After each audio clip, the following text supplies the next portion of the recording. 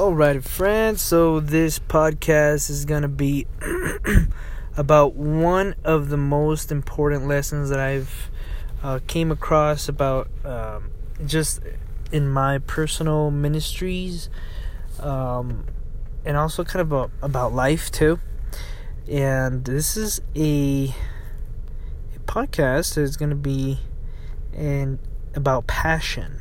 It's the good kind of passion, not the bad kind of passion. Passion how it can only be caught and it cannot be taught. And I'm going to explain what I mean in a second here. I'm just pulling up my notes. I actually have notes on what I want to talk about here. 1 second. Alrighty.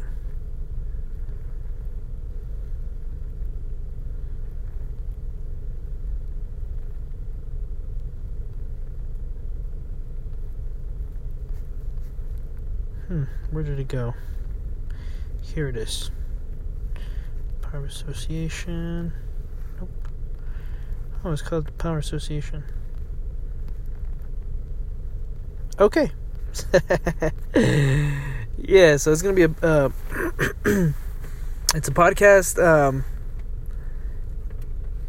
gonna be talking about passion, how it can only be caught and not taught, and I'm gonna talk about the power of association. So when I first heard about this concept, it was actually in the Bible, in the Spirit of Prophecy, mainly through the Desire of Ages. And then what's interesting is that I then heard the same concept in business through different life mentors. So I'll share what my business mentors shared first, and then I'll go into the Bible and Spirit of Prophecy. So when I first heard somebody talk about this, I heard them talk about it from an identity perspective. So it is about the concept about who you are determines what you do. So basically your identity drives your results. So if you want to do more than just be something different or be more, and you will have more results. The better person you are, the more you work on your character and the more that your tangible results in life will be better. So it's just who you are is a direct correlation of the results that are in your life, or what you have or what you don't have, whether it is emotionally, spiritually, financially, etc. Now, your actions are driven by your thoughts and your feelings, which is your character. So when I heard it from a mentor, he talked about an identity as an inner thermostat. Okay, and this inner thermostat basically is kind of your identity, and it controls what you feel worthy of.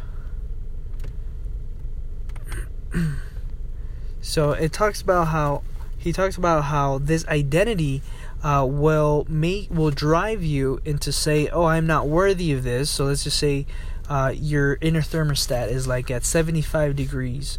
Kind of that's where your comfort is. But let's just say whether it's in your spiritual life, in your marriage, financially, if it starts to heat up to 80, 90 degrees, you're going to say, oh, that's a little too much for me. I'm going to bring it back down to 75 because that's who I am. Or let's just say it goes down to like 60, 65 degrees. Let's just say you're struggling financially. Well, that's not who I am. I need to pick it back up. We always find a way to bring it back up. Okay? So it might be uncomfortable at first, but, as you start, so sorry about this. So one of the ways you change your thermostat, which is very important, is how can I change my identity, and instead of getting it from 75, how can I get it up higher? Okay, and one of the ways that we do that is through the power of association. That's why having mentors, listening to the right people, and I believe in this. So I know a lot of people have heard before, have mentors in your life, and I heard that a lot, but I didn't really know what that means until today. Having a mentor doesn't mean that you listen to everything they say. No, not at all. Having a mentor means that you like a specific area of their life that you want to follow and that you want to learn from, and because they have the results that you want in your life. So for example, one of the persons. Here's the thing, is not from what I've seen now, from what I've realized, is that sometimes the real mentors in your life don't even realize they're your mentors, or they don't realize it. So for example, I feel like for once I finally feel like I actually have a spiritual mentor, because it's somebody who I can actually look up to because of the results they've consistently produced throughout their life, which is the pastor who I'm working with right now, Pastor Joe. And I really, really see him as a mentor because I see his spiritual life and I see the results that he's consistently had, and that's something that I want to have as well in my life. And what I found in his life, in his spiritual life, is that it's very simple, but it's consistent, and he's faithful, and I love that. But for example, if I want to, I don't listen to everything he says about ministry, but I do listen to everything he says about, spiritual life and how to go about, talking to people, being a pastor, whatever, that one aspect that I really feel, pulled towards him. But when it comes to, for example, I've been reading a lot on, marketing and things like that, and I've started to see how our church is really behind. I would say decades behind when it comes to marketing and evangelism, which is a completely different podcast.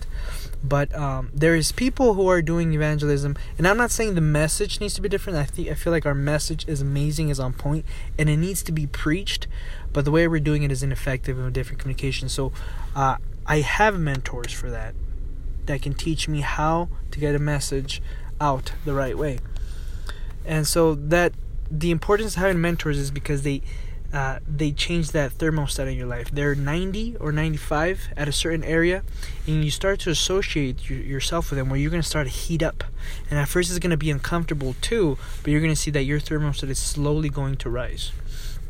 Now in the gospel, when it comes to the gospel, my friends, I just want to say that in your spiritual life, the main person who you want to associate yourself with, and not just for your spiritual life, but in every single area, is Jesus. And you actually can associate yourself with him. For example, the disciples, they became completely different as they started associating with Jesus. In Acts 4:13, it says, when they saw the boldness of Peter and John and perceived that they were unlearned and ignorant men, they marveled. And they took knowledge of them that they had been with Jesus. So they started to see that Jesus was sticking a little bit to them, because Jesus, he was not like those Pharisees. They kind of taught in a not confident way. He was completely different. He was radical. It says that he taught them as one having authority and not as the scribes. So by personal contact is that personal contact association, how Christ trained them for his service. I don't want to bore you guys with too many quotes, but I think that this is the one that really helped me see things into perspective. It's in Desire of Ages, page 250. It says, he gave them the advantage of association with himself. Never had the world's greatest men such a teacher. When the Savior's training, they were no longer ignorant and uncultured. They had become like him in mind and character, and men took knowledge of them that they had been with Jesus. It is not the highest work of education to communicate knowledge merely, but to impart, listen to this part, but to impart that vitalizing energy which is received through the contact of mind with mind and soul with soul. It is only life that can beget life. And that's why, my friends, I tell you that when it comes to passion for ministry, that is not something you could teach. Passion cannot be taught. It can only be caught. And as you have that contact with the mind of Jesus, you can start to see and care and be passionate about the things that he's passionate about. So associate yourself with Jesus. Find mentors. Find a way to get back into association with Jesus. One thing too that is very important, before I forget, before I end it here, is that I've seen this in my life, and I know a lot of people listening that you still have that friend who pulls you down in life, bad influences. Guys, just remember, you are exactly like your 5 best friends. So if there's people that in your life that are pulling you down in a certain area, I think it's more important to let those people go. Because if you have 5 friends who are pulling you down and you only have one person pulling you up, well, what's going to win? It's important to also let go of toxic relationships and friendships. Because one thing that I've learned is just because you met somebody 2 weeks ago, it doesn't mean that your friend that you've known your whole life has better intentions than the person you met 2 weeks ago. So associate yourself with the right people, guys, because it's important for you to protect your mind, your identity, and your identity changes. Now, it's one thing to, not be a snob. Jesus was not like, get away from me, you're evil, I don't like you. No, he ate with sinners. He ate with the publicans, with the tax collectors. He associated himself with Mary Magdalene. You know who she was. Like, he was with these people. But when he was with these people, before he came in contact with him, he was spending time in prayer, in so much prayer, that he associated with himself, with God first. Anyways, guys, good night. God bless. Hope this was a podcast that helped you see the importance of associating yourself with Jesus. Have a good night.